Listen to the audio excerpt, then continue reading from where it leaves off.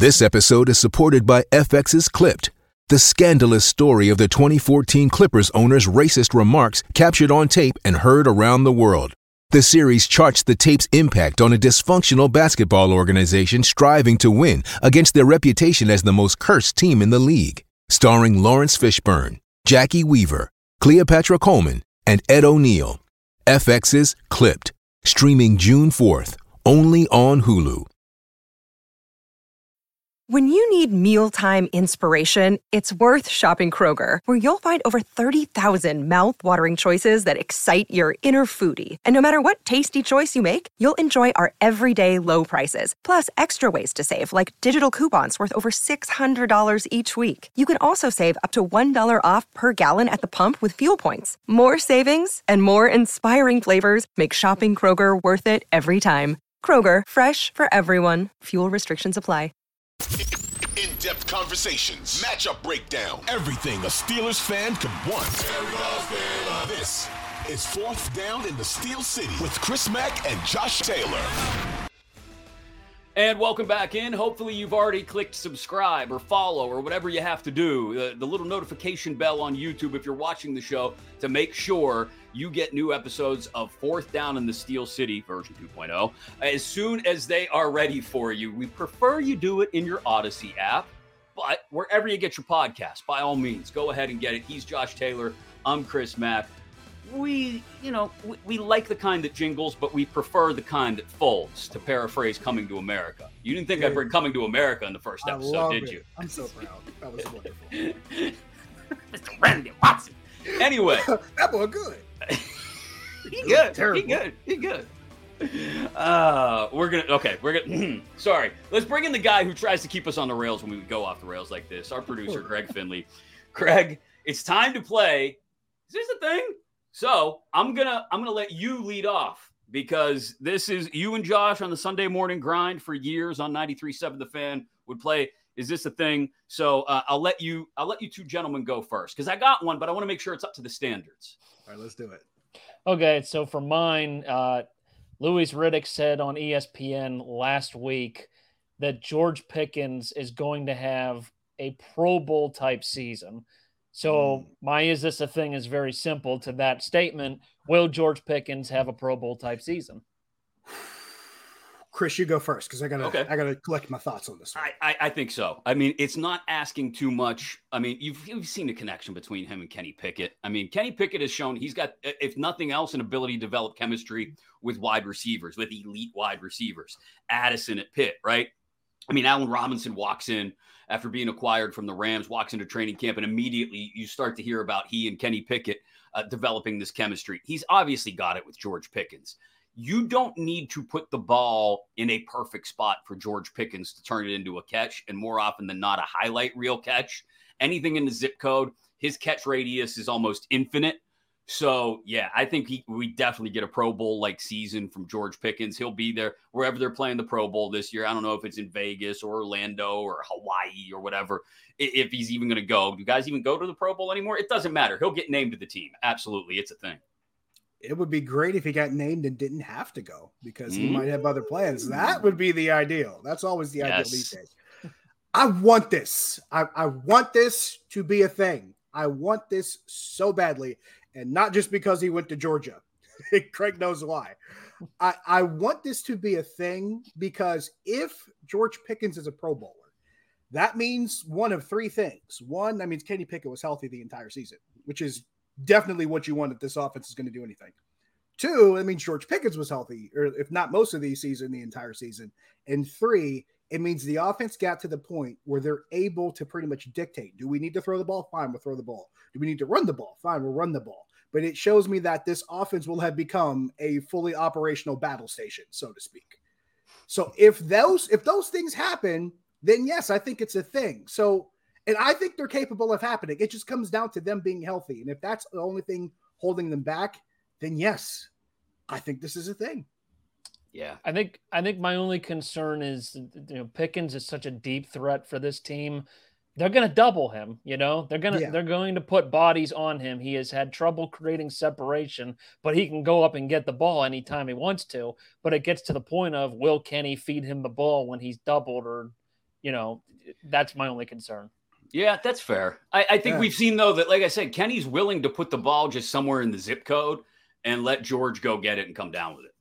I need to see a combination of what happened during the second half of last season, maybe that last 4 or 5 games, and a combination of what we've seen already in the preseason. I need to see George Pickens make plays down the field, down the sideline, of course, but if he can make a play or two inside the numbers, if he can make a play or two between the hashes, if he can catch a touchdown or two like he did to seal that game against the Raiders, like he did against Cleveland, make some plays like he did against Miami. You see that happen, and now you see a guy who's making plays all over the field where it's almost to the point where he's so good you can't ignore him. He becomes Cody Rhodes. He goes from undesirable to undeniable at that point. And that's what happens. But that's the capability that he has. We saw it in the preseason. He took one small, I think it was a post route, made one huge move and turned it into a big touchdown. Yeah. He's showing he can not only make plays down the field, but he's showing he can make plays in space. He's showing he can make plays in the red zone. I want to see that full capability. I don't want to just see him develop as a deep threat. I want to see him be the guy that can beat you a bunch of different ways. Yeah, that's a really important point. I think that Tampa touchdown in the first game is a good example of you don't have to game plan it big for it to end up being big. And that's get it to him and let him do it, really. Exactly. Another day is here, and you're ready for it. What to wear? Check. Breakfast, lunch, and dinner? Check. Planning for what's next and how to save for it? That's where Bank of America can help. For your financial to-dos, Bank of America has experts ready to help get you closer to your goals. Get started at one of our local financial centers or 24/7 in our mobile banking app. Find a location near you at bankofamerica.com/talktous. What would you like the power to do? Mobile banking requires downloading the app and is only available for select devices. Message and data rates may apply. Bank of America NA, member FDIC. All right, Josh, you get to go next. Is this a thing? I'm probably going with a really huge one here. And I've heard so many different analysts and talk show hosts and radio guys talk about, don't sleep on the Steelers. The Steelers are a surprise team. But I've only heard one or two talk about the Steelers' opportunity and possible, likelihood of winning the AFC North. I'm bringing it right back to this because we talked about it just in the previous segment. The Steelers being a legit threat to win the AFC North. And this is with the return of Joe Burrow in Cincinnati. This is with the reloading in Baltimore because they're committed to Lamar Jackson, however long it took them to get there, but they are. And this is with Cleveland, whom everybody keeps saying is back. Is Cleveland the new Texas of the NFL, first of all? Are they the new Longhorns? Because everybody keeps saying they're back and then they prove that they're not. And both teams were orange, so it is kind of weird, but that's not the is thing.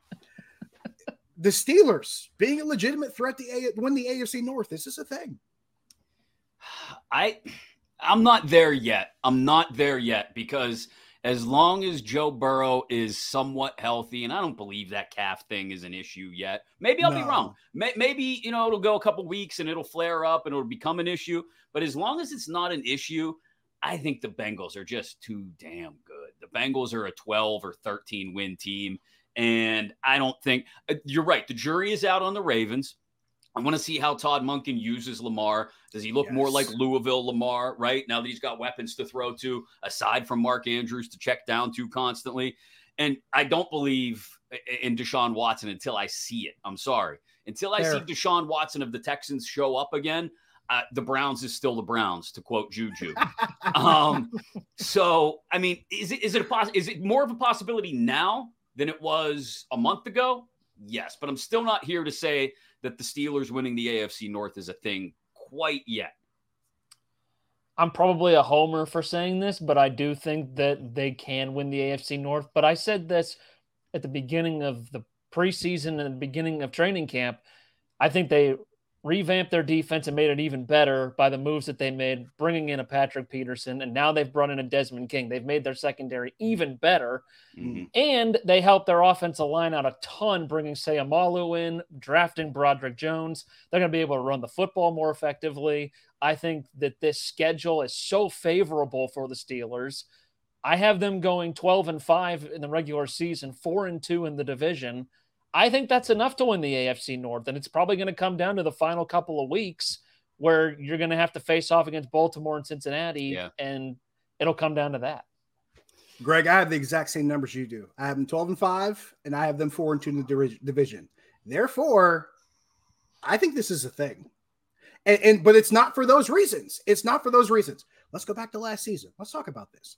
Because they beat Cincinnati on the road in week 1. And that game went to overtime, and things kind of got crazy in the fourth quarter, but only because the defense had played so wild and so nuts for those first 3 quarters that Cincinnati kept coming back because the Steelers offense couldn't finish them off because they couldn't run the ball back then. They weren't running the ball like they were in the second half of the season in week 1. If they're doing that in week 1, they close that game out by the third quarter, and it doesn't go to overtime, and it's not even close in the fourth quarter, where Jamar Chase has to get another opportunity aided by a terrible penalty on Minka Fitzpatrick for that to even happen.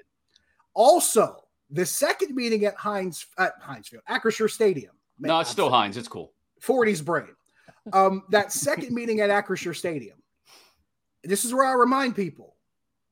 TJ Watt forced a turnover, and the offense had the ball on the plus side of the field with the chance to take the lead in that game. They went 3 and out and never really got anything from it and never got a touchdown out of it.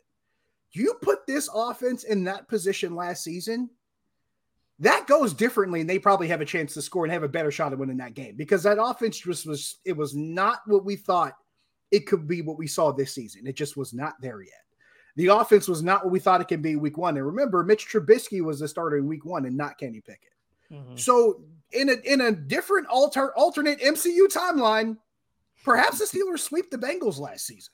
We're just going to lean on history and numbers right now.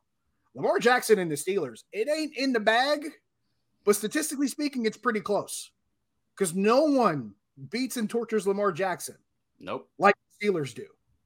So if you want to tell me that their opportunity to win the division is there, if you're talking about just going head-to-head with the teams in the division, with what they did during the offseason, I can't sit here and praise everything Omar Khan did in the offseason in that second segment, Chris. Yeah. And say they can't compete with the teams in the division now because that's exactly what they were doing to be able to compete with the teams in the division. And oh, by the way, they were competing with the teams in the division last year because they split with Cincinnati. Yeah. They split with Cleveland, and I think did they sweep Baltimore or did they split with Baltimore? They split with Baltimore. Yeah. So they split last year in the division. All you got to change is one game. All you got to change is one game to be 4-2 in the division. And I can give you examples how each of those games could have changed. If Mitchell Trubisky doesn't throw a bunch of picks against Baltimore at Acrisure Stadium, they probably go 4-2 in the division. If they knew how to stop the run game in that Thursday night game in Cleveland, where the schedule was already betraying them after they got beat up by New England, they probably win that one. And if the offense converts after a turnover on the plus side of the field and gets 6 points, maybe they sweep Cincinnati. That's how close it was for them going 4-2 in the division. I think it's a thing. I'm digging the optimism, but my jury is still out. It's still out. I'm going to bring. I get it though. I totally get it. You got to see it first. And that's fine. I totally understand. Exactly. I'm the same way with this Cleveland resurgence that everybody says is that's 40 years of experience there. Yes, that I ain't believing it's a thing until it's a thing. Unless Eric Metcalf is on the field, then I'm just. Oh well, yeah. Then all bets are off. You guys both talked offense a lot, and Greg brought up George Pickens. I'm going to talk defense. And one of these guys that I wouldn't say he's flown under the radar, one of these rookies that I feel like is going to have a huge impact. PFF just called him the best run-stopping rookie defensive tackle in the preseason. Keanu Benton. He is a mauler. He is the ring general. He will go in there and absolutely just he will grab you, he will throw you to the ground, and then he will eat your lunch. In this case, the lunch being your quarterback or whoever has the ball in the backfield. So is this a thing? Keanu Benton is the next Casey Hampton.